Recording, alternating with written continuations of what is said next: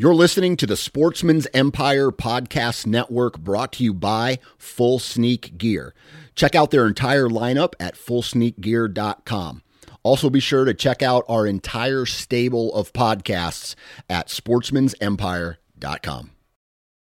New from Moultrie Mobile, the Feed Hub offers first-of-its-kind cellular connection and control for nearly any spin cast feeder on the market. When used with the Moultrie Mobile app, you can monitor feed and battery levels, run feeders on demand, receive alerts when feeders are clogged, and remotely adjust feeding times. The Feed Hub is ideal for anyone who maintains feeders. Remove the guesswork and save time by planning feeder maintenance before you drive to your hunting property. For more information, visit MoultrieMobile.com. You're listening to the Sportsman's Nation Podcast Network, brought to you by Savage Arms. Now, Savage has just released their new shotgun called the Renegade. The Renegade is tough, reliable, and ready for anything. Whether you're busting clays, dropping ducks, or whacking turkeys, Renegade is built to withstand tough use in extreme conditions. For more information about the Renegade shotgun, visit savagearms.com/renegade.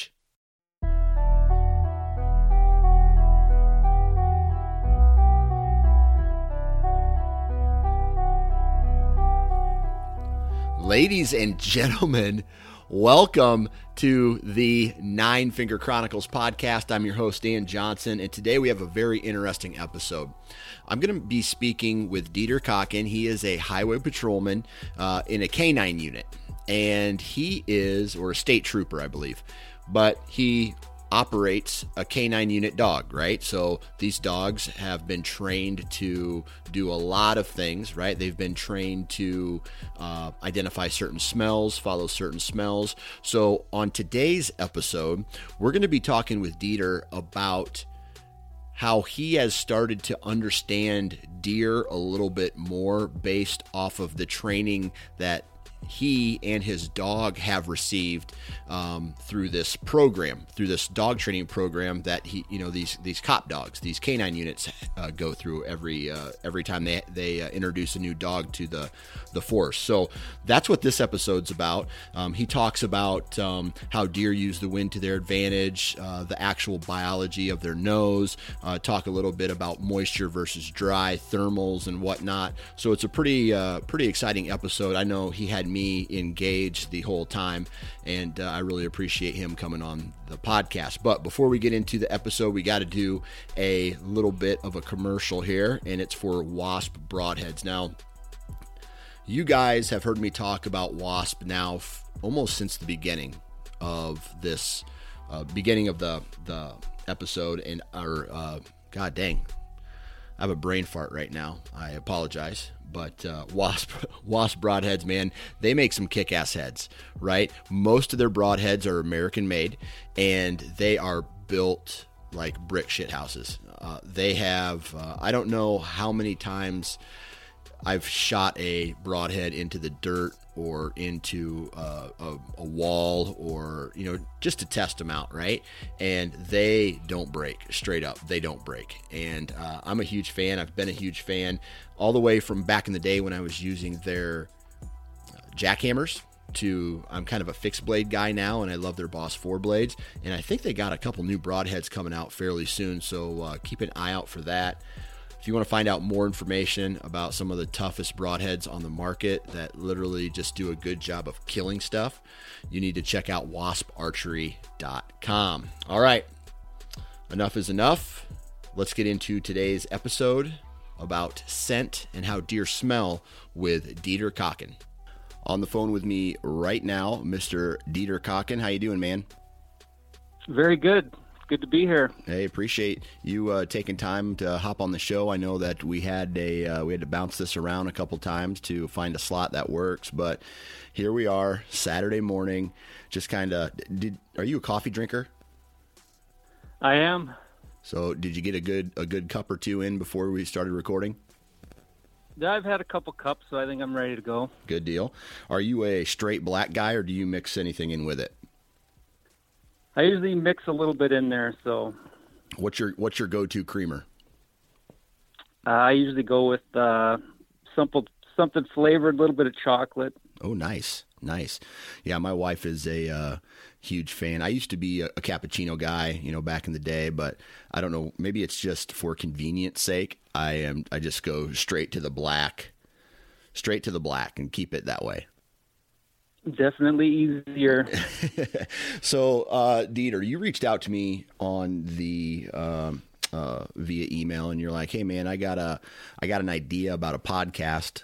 You have some experience with dogs and how they smell, and we're just going to have kind of an open forum chit chat here to talk about how deer or how dogs smell and how we might be able to relate that to how deer smell, and we're going to get into that. But real quick, where do you live and what do you do for a living?"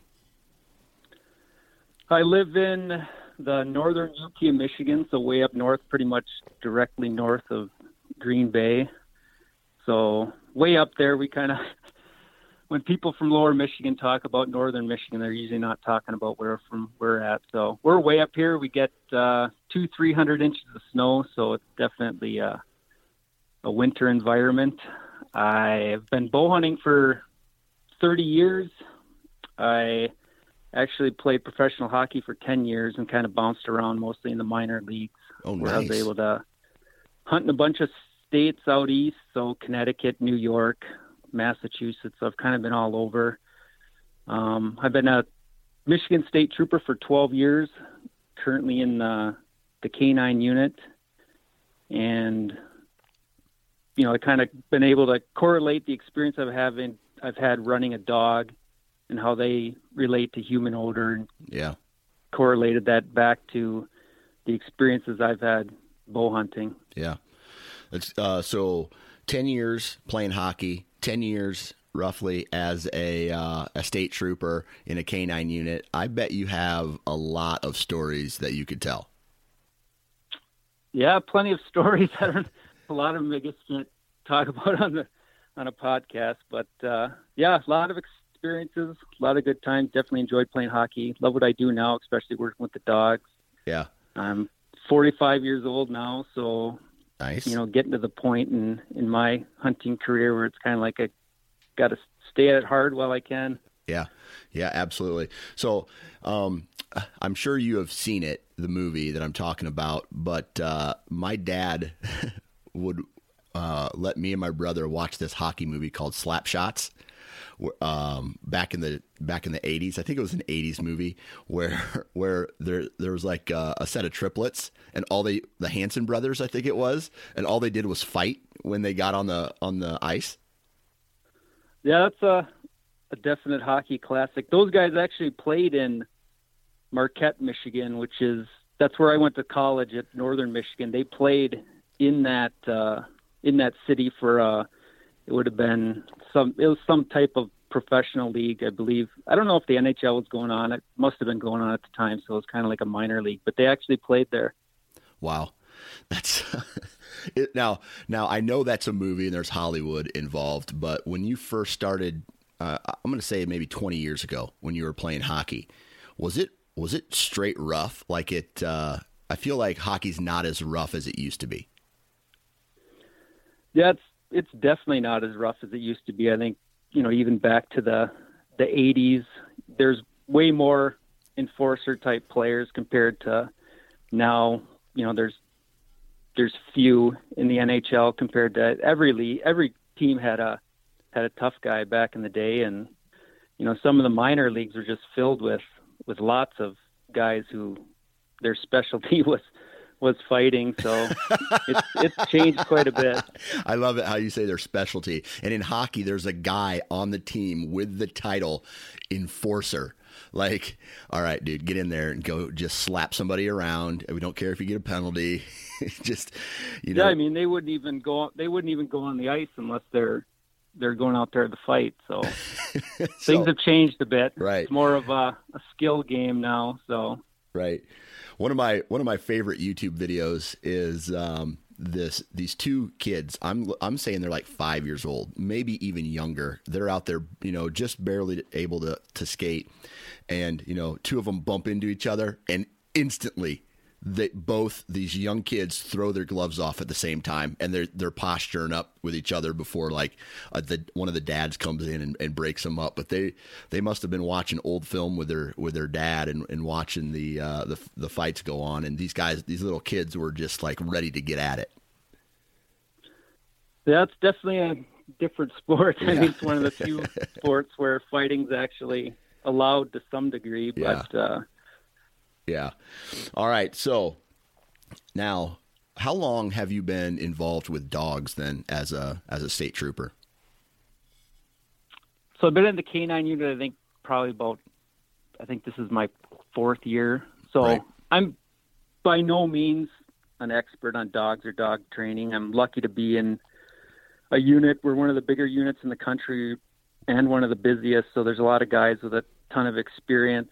We're fortunate enough where we train all our own dogs. So some places they'll have a pre-trained dog where the dog's previously been trained, and then the handler just kind of learns how to operate the dog. But we're lucky enough where we train all our own dogs. So we go to Lansing for 14 weeks to train the dog. And the first 4 weeks are probably just about dog physiology and psychology. So you learn actually how to train the dog. So if you have problems down the road, you can fix them, and then it gives you a better understanding of how the dogs learn and what you need to correct any problems that come along. Gotcha.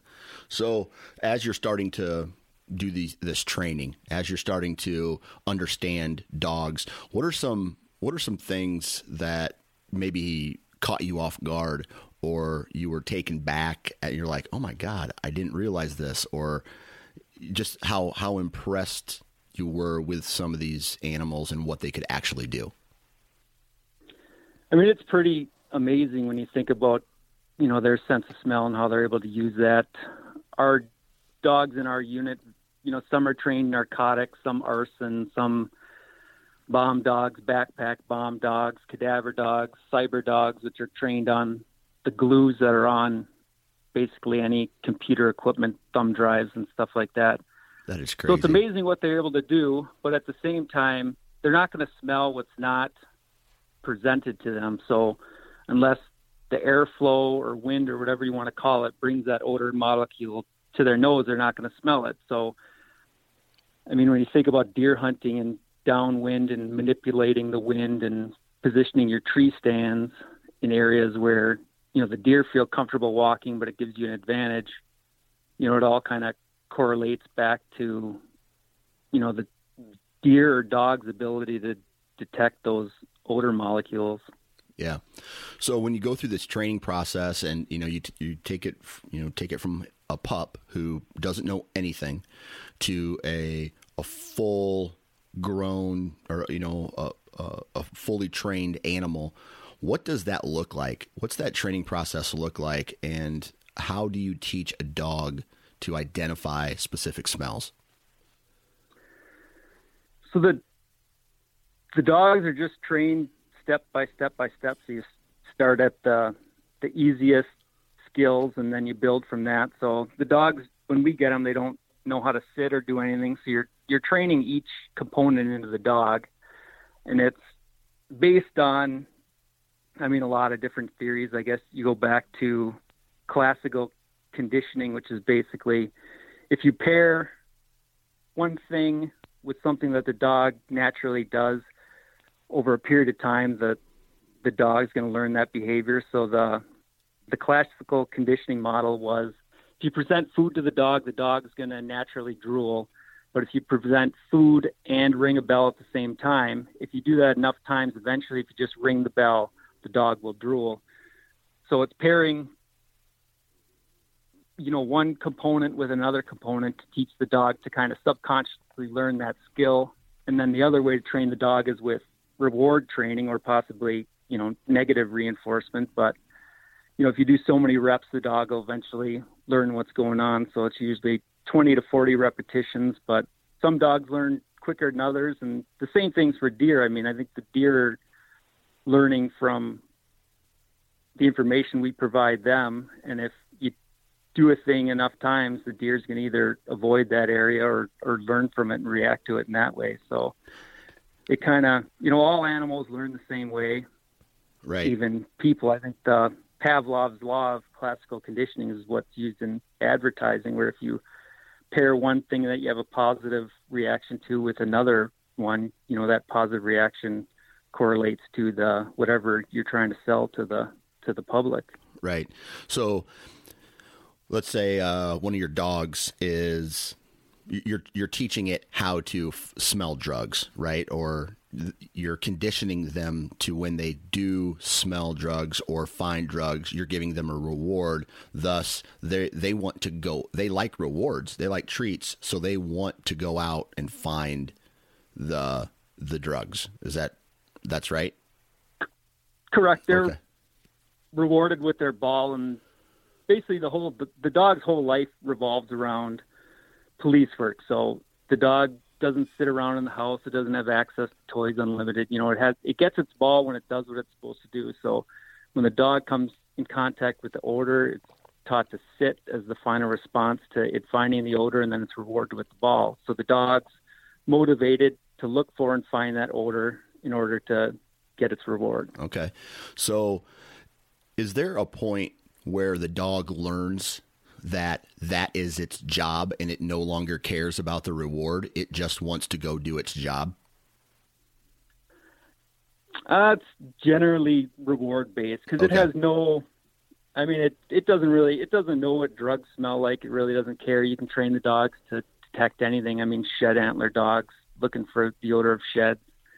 So it's not really about it's about the odor. It's more about the reward and the dog, basically just doing what it's trained to do. And it's the dogs are highly motivated. Most of our dogs all our dogs are imported from Europe, where they're bred more for the working lines, and, they're highly motivated animals that, they're not going to get, where they get bored with the task. If you're tracking a suspect, or could be a lost child or something like that, the dogs are motivated to continue to look for that person till they find them, compared to, a lot of house dogs might lose interest halfway through. So the dogs are bred for police work, and they're high energy and high motivation. Gotcha. Okay. So once you start to realize that, these dogs are a tool, how impressed are you? Like, you've already mentioned that these dogs can do some pretty amazing things with their noses. How amazing? Like, give us an example of, or an idea of how powerful, like, I guess, a police dog's nose would be. I guess a lot of the examples, we've had cadaver dogs that have been able to smell people underwater through, concrete. We use our dogs a lot for missing people complaints, and what the dog can accomplish searching for a person compared to, if you just send people out there looking, is pretty amazing, where the dogs are able to detect the people from a further distance. But again, if the dog's not downwind or in an area where that scent molecule is traveling, they're not magical. They have to be in the right area where they're able to come in contact with that odor. And then the dogs are trained to locate the lowest detectable odor and then follow that odor to the source of the odor. So I guess that's the big thing that's different from like any dog training or dog test you do with human odor. They're trained to find that lowest detectable odor and follow it to source, compared to like a deer is going to detect odor and then make a difference whether or not it thinks it's in trouble. So it's not necessarily about whether or not, a deer detects human odor. It's more about how it reacts to that human odor and how far away it thinks that odor is. Okay. Or how. So I wrote a paper. I'm making it sound like I'm some doctor, but I wrote an article a while back, and I think what I'll do is I'll repost it on the Sportsman's Nation website. But this article was about how I feel that a deer can walk through the woods. They'll smell a human, but depending on the potency or the concentration of that odor, it will have a different reaction. right? If you're in a tree and a deer walks by you and just gets hit with this gigantic, concentration of human scent, it's going to run away and it's going to be freaked out. It's going to run away. However, if I leave that tree stand and 2 hours later, a deer comes by and he smells something, but it's not a lot, he's probably going to just, I don't know, maybe even become curious, or just say, oh, it's not a threat, and continue walking. Do you think that the dogs that you've worked with have different responses to different concentrations of the same molecule or odor?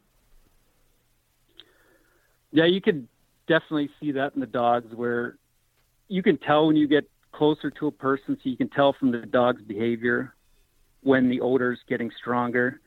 The dogs are trained to locate people two different ways. One way is by tracking, where they follow the area where the person has walked. The other way is by air scenting, where basically you're putting the dog downwind of a person, and the dog's able to locate the odor and then follow to the source by being downwind.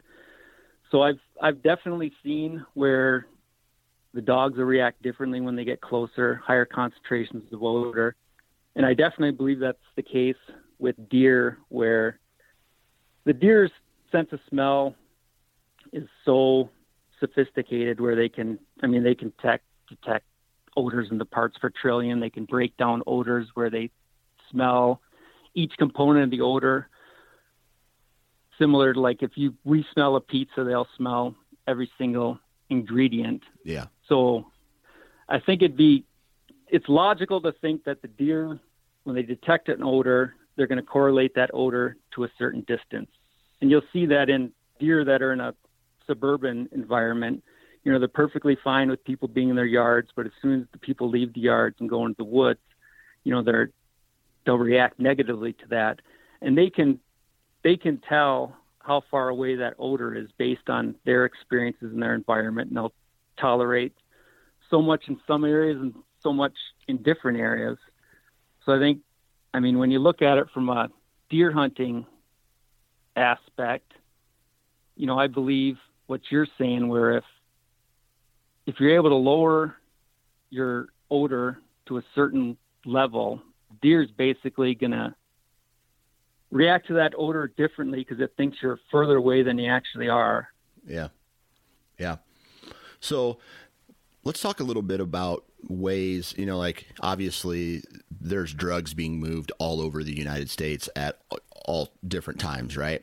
What are some ways that, and I'm not trying to ask about how to, keep drugs safe in your car. What I'm asking here is, can you trick a dog's nose, right? Can you trick, because I watched a short documentary once on police dogs, and the only thing that really beat a dog's nose was, it didn't necessarily beat it, but they tricked the police dog's nose, which was a male, with female hormone.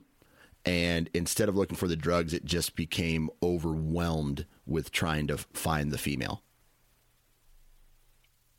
Yeah, I don't think you can't trick the dog's nose. He's going to be able to detect whatever odor is there. So if there's a narcotic odor there, he's going to be able to detect that odor. But the dog's going to prioritize odors just like a deer's going to prioritize odors. There's danger odors, there's curiosity odors, there's breeding odors, there's food odors. And depending on the dog, at that point in time, he might be more interested in the female odor, but he's still going to detect the odor. You can't, I guess that's the thing where the scent reduction argument goes astray, is it's impossible to be odor free, but it's more important how the deer reacts to the odor than whether or not it can detect the odor. You're not going to eliminate the odor, but if you lower the odor to a level, you're going to basically throw a monkey wrench into the deer's ability to calculate how far away you are. And if it thinks you're further away than you actually are, that could potentially present an opportunity that you might not have. I think when you look at scent reduction, there's a couple different components. One would be just flat out hunting the wind, where the odor most likely is never going to come in contact with the deer's nose. The other way would be hunting from tree stands, and that's one part I think that gets overlooked when people talk about odor, because if you put somebody in a tree, it drastically reduces the deer or dog's ability to make a calculation of where that person is exactly. Because if you think about, people talk about scent cones where the odor is leaving the hunter and it travels into the woods in a cone shape. Well, the outsides of the cones is basically the fringe of the odor, and then the middle of the cone would be the highest concentration of the odor. But when you lift that cone up into the air, there's also a lower fringe of the odor, and the middle of the odor, the highest concentration, may never actually come in contact with the ground, depending on the wind. So when you hunt from an elevated position, I mean, that's a significant way to control your human odor.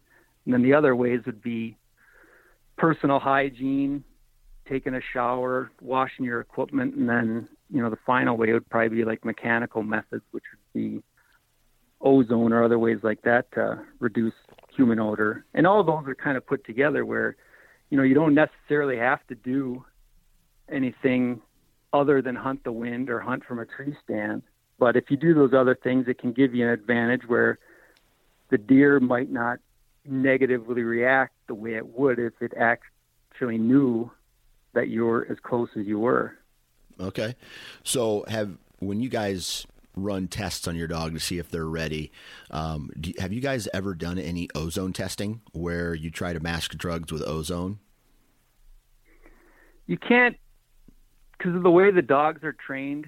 They're trained to locate the lowest detectable odor. So the ozone probably isn't going to eliminate every single odor to where the dog wouldn't be able to detect it. Like, there's still going to be some particles of odor, and all the dog is going to need is, to detect the odor, and then it's going to continue looking for it, and it's going to try to follow to the source.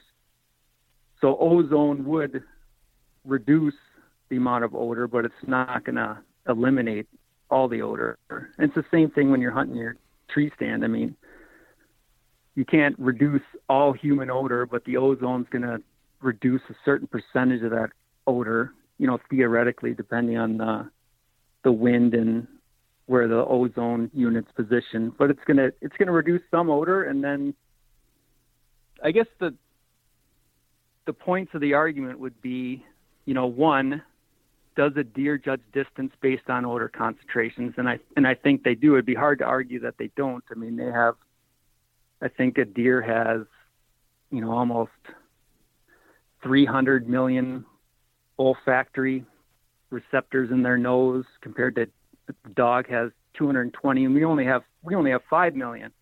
And I think even with our 5 million, if you put a pizza foot away from you or 15 feet away, you'd probably be able to judge which one's further away.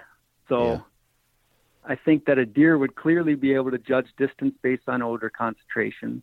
The second point would be, is a human capable of reducing their human odor?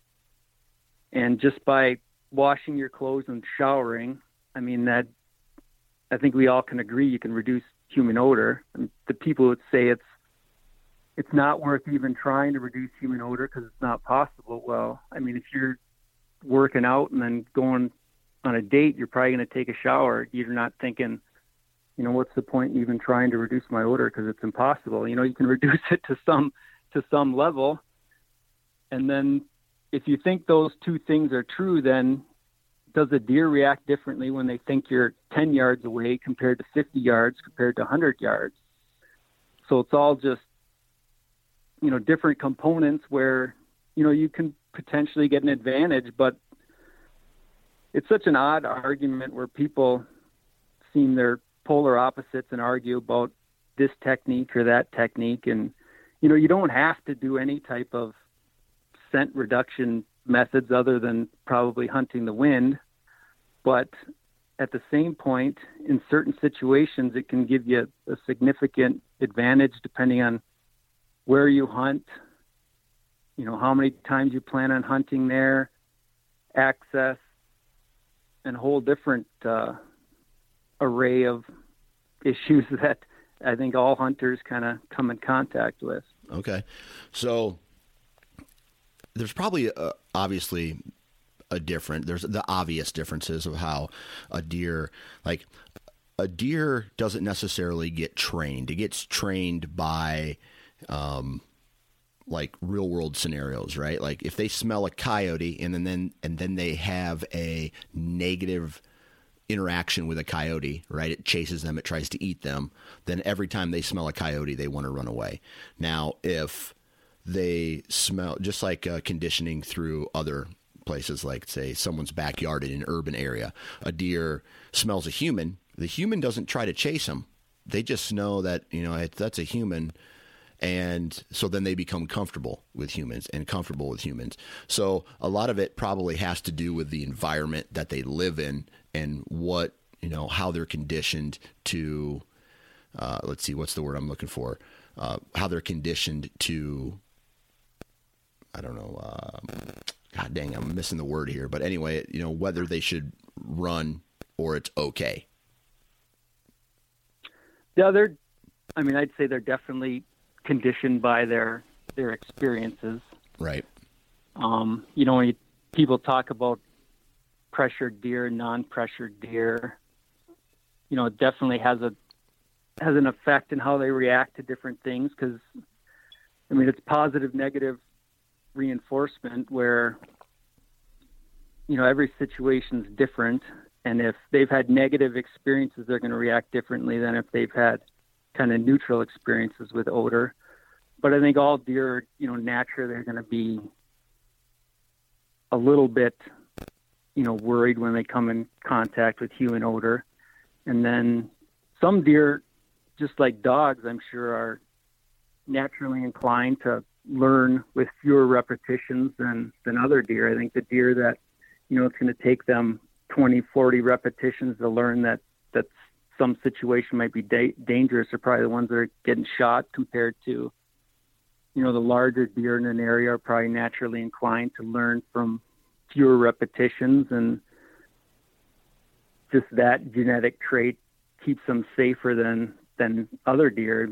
In Michigan, we're allowed to hunt in bait still in the UP, and the deer that don't learn very quickly that bait piles are dangerous are the ones that are getting shot pretty quick. And then the ones that learn early on that a bait pile is a dangerous situation are the ones that live to be an older age class. So I think all deer, every time we step into the woods, the deer has the opportunity to learn from what we did, just like any animal. So, when we're hunting certain areas, I definitely think about, what did I do today and could the deer potentially have learned from it? And you have to think about, every time you walk to your tree and you walk back, that's a track you put on the ground, and the deer are going to at some point come in contact with that track and how they react. And that track is going to have, just like when I'm tracking, a missing person or a suspect, that track's going to have kind of a shelf life where, for argument's sake, it could be from 2 hours to 2 days it'll last. So, if you go to the gas station, walk around in gasoline, and then walk out to your tree stand, well, that track is going to have a long shelf life where, our arson dogs can detect gasoline and diesel in a fire scene probably weeks after the fact. So, when you think about how you're walking and what you're actually leaving for a track, if we can keep the shelf life of that track on the low end, it's going to be a significant advantage when those deer actually come in contact with the area we walk through. Okay. All right. So let me ask you this. What is you're a bow hunter. What is let me back up a second. You're a bow hunter. Knowing what you know about how dogs smell, and in theory, translating that over to how deer smell, what is your scent regimen before you go hunting or even after? I use ozone a lot. Like I I use it in the tree, and then I use it kind of to contaminate my clothes. I'll wash my clothes. I take a shower. I'm not, I think when people talk about scent reduction, I mean, they talk about it's a cost-benefit equation. So the cost is the time you spend washing your clothes or taking care of them. And then the benefit is that, you're presenting less odor to the deer and could potentially get a shot opportunity that you otherwise wouldn't get. Yeah. So my scent reduction method is, I like to control as much of my human odor as possible. I generally hunt all day to limit my entry and exit into the woods. And I take every precaution to utilize the wind. I hunt from tree stands that are fairly high to take advantage of that element. And then I use ozone in the tree to kind of give me a little bit more of an advantage. It all kind of adds up. So, I mean, every step you take to kind of reduce your odor is going to give you just a little bit more of an advantage. Okay. And have you seen, for me, I'm a huge, I love ozone. I love using ozone after the hunt when I'm, cleaning my clothes. I love to use ozone even walking into the tree stand and walking, obviously in the tree stand. I've seen some really good results for it, using it over the years. Have you seen any, I don't know, I'll just tell a quick story here. I can remember running an ozone unit all day. Now, obviously, there's not 100% way to tell what exactly happened, but I had deer walking across this trail downwind of me all day, and then later on in the hunt, my battery in my unit, my ozonics died. Then, as it died, the deer became more aware of something that was not right. Right now, obviously, the thermals could have changed. A lot of things could have changed, but I see that, and now I'm conditioned to think that unit has been saving my butt all day, and now the battery died on it, and now I'm getting busted. Almost, I would say, 10, 15 minutes after the battery died, the deer started noticing all the way until right at last light, where the deer just kind of were pegging me and just going the other way, even to the point of getting blown at, by the does. So have you seen anything like that or had an experience like that made you think that ozone, for me, it's just like, I'm never hunting without it.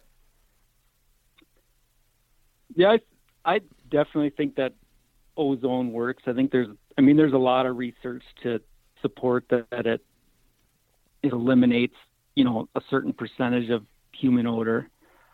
I think it's also, where you hunt has a huge impact. Just the locations, not necessarily the state or anything like that. Because I can go down to Wisconsin, I can hunt for 2 weeks, and I probably never get blown at or, visually observe a deer that looks like it's alerted to my odor or anything like that. But back when I still hunted over bait in Michigan, if I came back to Michigan, all of a sudden, I'd be getting blown at constantly. So in certain areas, I think that the deer are going to be way more on alert where, if they come into a bait pile, they're on pins and needles. If they smell any amount of human odor, they're going to alert. Compared to if you position yourself in places that basically take them off guard, you're going to have a huge advantage to where, they're kind of almost not really paying attention to the same level. I think that comes into play with first time sits where they're not as alerted as they would as if you're sitting in an area that you frequently hunt. So I think where you position yourself for your tree stand locations has a huge impact on that. If you think about, when you drive to work, you're paying attention when you leave your driveway. But driving to work, there's going to be periods where you're not really paying attention, and then when you have to come to a stoplight or a stop sign, you're going to pay attention again. And I think it's the same for the deer. I mean, when they come to a destination area, they're on pins and needles. They're really paying attention. But there's a lot of areas where they're walking where they're not going to be paying attention as much. And that's where, you can really take advantage with, lowering your human odor and hunting the wind, hunting from an elevated position, and taking advantage of them not paying attention. I think that's the biggest thing with first-time sits is usually you're hunting an area where they're just not really paying attention to what they're doing, and you can really take advantage of that. Okay. Now, kind of going back to dogs, are there any weather conditions that make it more difficult for a dog to smell what you're trying to get them to find? Moisture is the best thing for odor and odor retention. So the worst possible conditions would be, super dry, sunny, windy conditions where the odor is not going to stick around as long. So moisture generally ideal conditions, whether, that's humidity, water, a little bit of rain, obviously not a lot of rain. But definitely environmental factors are huge when it relates to, a dog's ability or deer's ability. And the big thing is that the odor molecule, you have to put the dog in a position where the odor molecule is going to come across its nose. So you're not going to, if you put the dog upwind of whatever you're looking for, it's not going to magically smell that odor. And it's the same thing in deer hunting. Right. All right. So that, with that said, then, hunting the best chances of being busted are on a high humidity, maybe even fog or sprinkles, or rain, where there's a lot of moisture in the air. Those are the days that the deer have the advantage in the woods. Yeah, there's, pressure. There's so many factors. I definitely don't think of myself as an expert on weather, but there's definite days where the dogs will perform better than others, and it could be the dog just being a dog. But there's definitely weather conditions that are favorable to odor. You can just look at, fog is obviously holding the odor closer to the ground.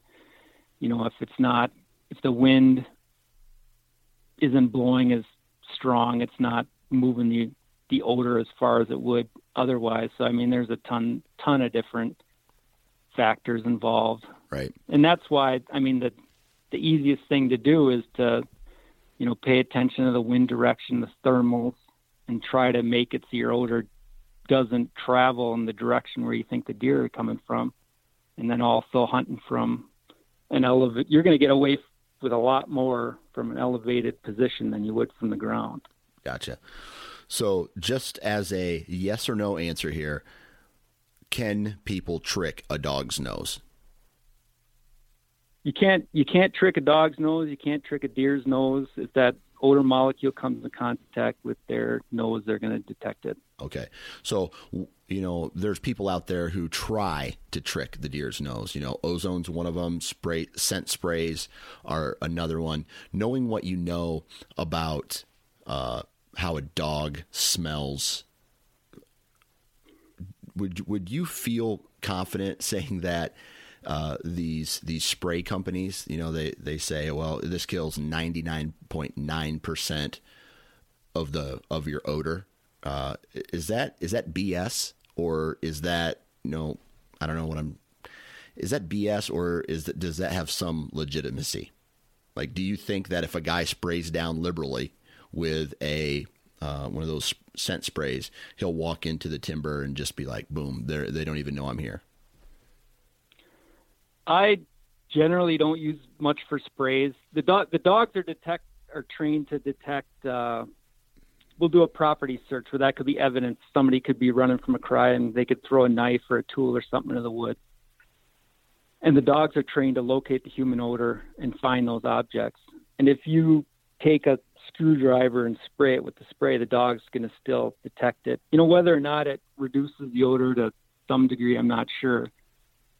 But I think the important thing is you can't trick a dog's nose. You can't trick a deer's nose.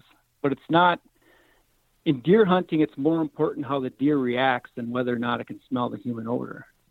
So if the deer smells a level of human odor that it's not concerned about, that's a positive result as a hunter, because that's going to present an opportunity that may not otherwise be presented. So the argument that you can't trick a deer's nose. If he smells the human odor, it's up to him how he's going to react. He's either going to react thinking he's in danger. He could be not necessarily paying attention as much, or he could be curious what's going on. I mean, a bunch of different things can happen, but if the odor hits his nose, he's going to detect it, and from there, it's up to him how he's going to react. Okay.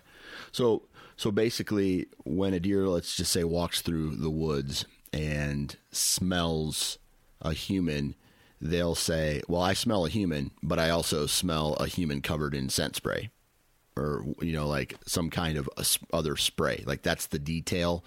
From what I've read, that's the detail, right? They can smell like we see in layers. They can smell in layers. Correct. And that would be, cover sense would basically be, you're adding a curiosity odor, and the deer's going to detect human odor and curiosity odor. And it's a matter of whether or not that deer prioritizes, the human odor as danger, or whether it's curious what that other odor is that's been combined with the human odor. Okay. So it's never, you can't eliminate it or trick them. It's just a matter of how that deer prioritizes the odor. Is it more interested in the curiosity? Same thing if you mentioned the dog and the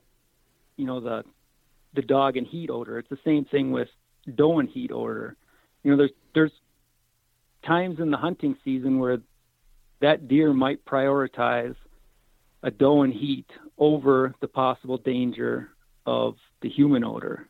So you can't eliminate the human odor, but I mean, it's up to the deer to decide what it thinks is more important at that point in time. Right.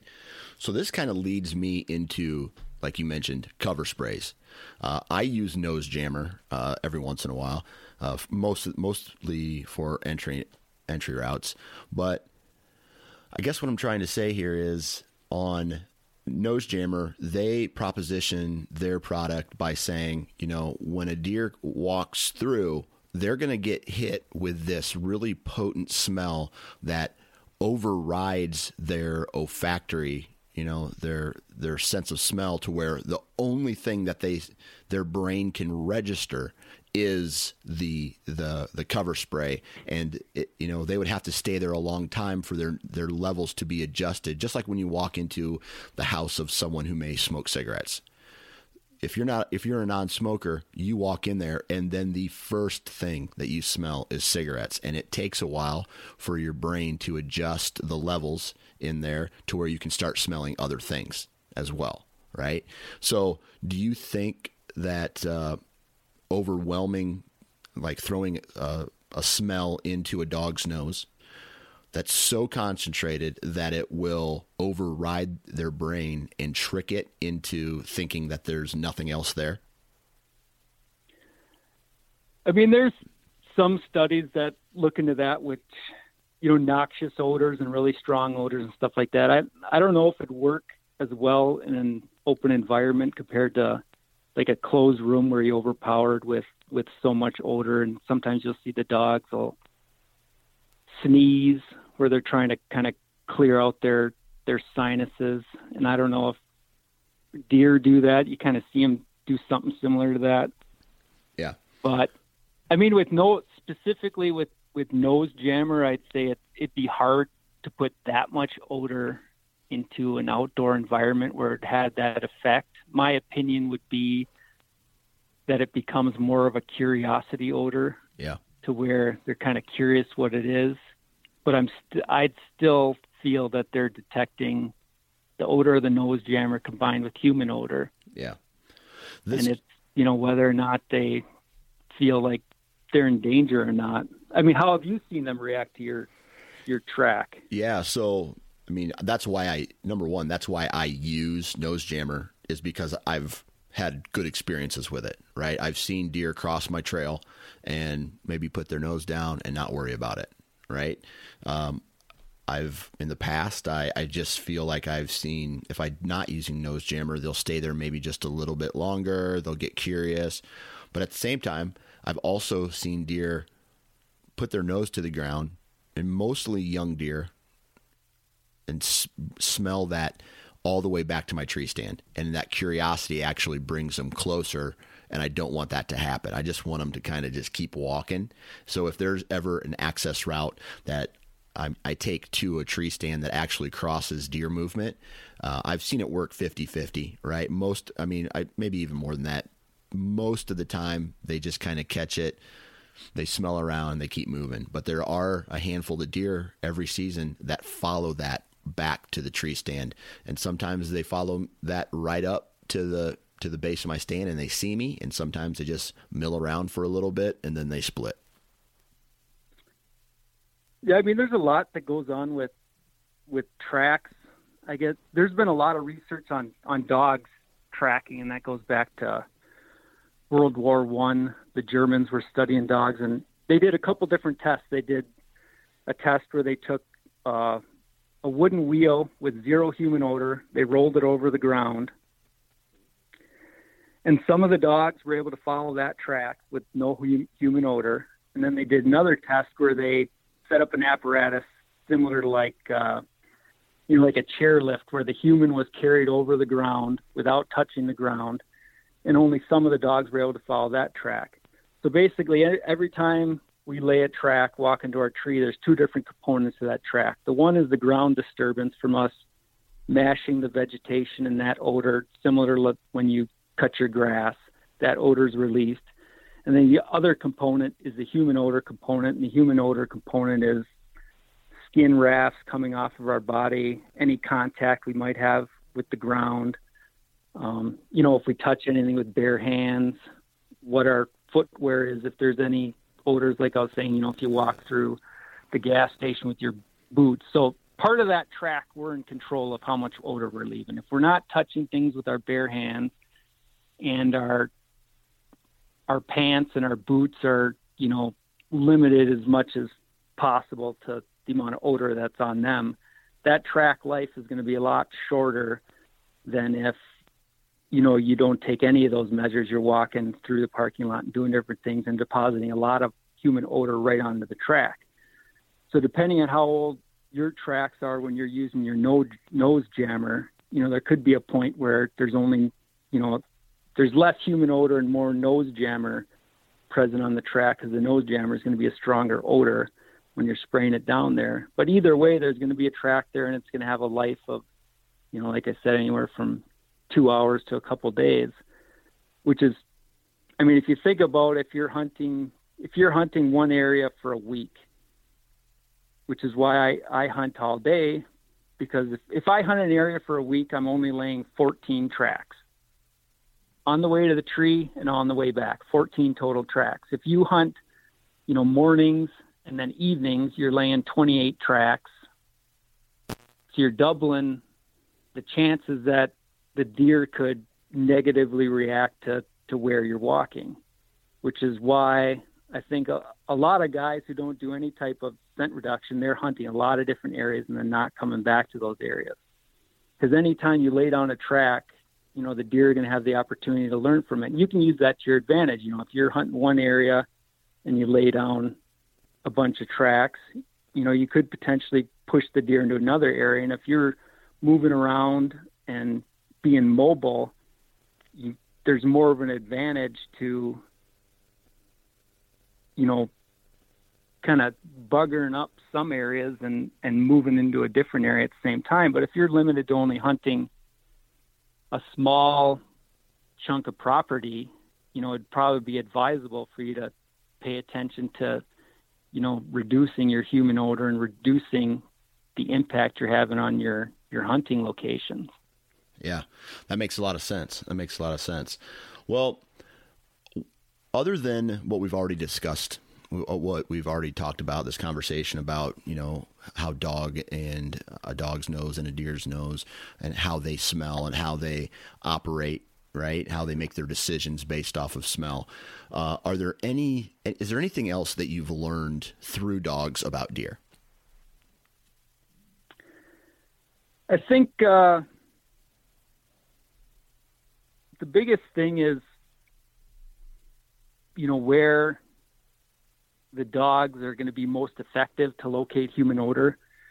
So I guess I'm most interested, a lot of part of what I look into is, the people don't do any type of scent reduction when they talk about, thermals and buck beds and those different areas where, a deer is able to take advantage of, multiple air currents coming into a certain area. Those areas are really important to me, because if I'm looking for a person in a wooden environment, if I can put my dog into an area where he can smell 3 different valleys, that's a huge advantage. So when we're looking for people, it's basically reverse deer hunting, where we're using the dog's nose to locate people in the woods. And I have to think where the dog is going to be most effective. I have to put the dog, on the downwind side. I have to pay attention to thermals. I have to pay attention to, what other factors are affecting the airflow to make the dog most effective. So that part of it has probably been most interesting as it pertains back to deer hunting, because that forces me to really look at, where deer have a significant advantage and where deer are potentially vulnerable, because those are the areas, I need to utilize my dog to actually locate people. It's reverse deer hunting, where I'm almost the deer using my dog and interpreting his behavior as it relates to human odor in the woods. Gotcha. Yeah, that's a good point. Well, hey, man, I really appreciate you taking time out of your day to hop on and chit-chat with us. Is there any resources that you use or may know about, to learn more about scent by chance? Maybe how dogs use it, or how that may be able to translate into deer? I don't know if I can specifically think. A lot of it is, if you look at Ivan Pavlov, that's classical conditioning. Some of the, when you talk about tracking dogs and training dogs, there's a bunch of different things and books. The one that I remember reading was Colonel Conrad Most, and that was more about tracking, and that actually had those studies where they utilized the wooden wheel and that apparatus. There's a lot of information out there. There's a lot of, dog handlers with a ton of information. But the big thing is that, when you look at a dog, how it relates to odor, it's going to be detecting the lowest detectable amount and then tracking it to source, compared to a deer is never going to do that. So when you set up studies trying to, see how dogs relate directly to deer, it's kind of an apples to oranges comparison, because the deer's most likely never going to come in contact with human odor and then try to follow it to the source of the odor. So they're kind of completely different things, but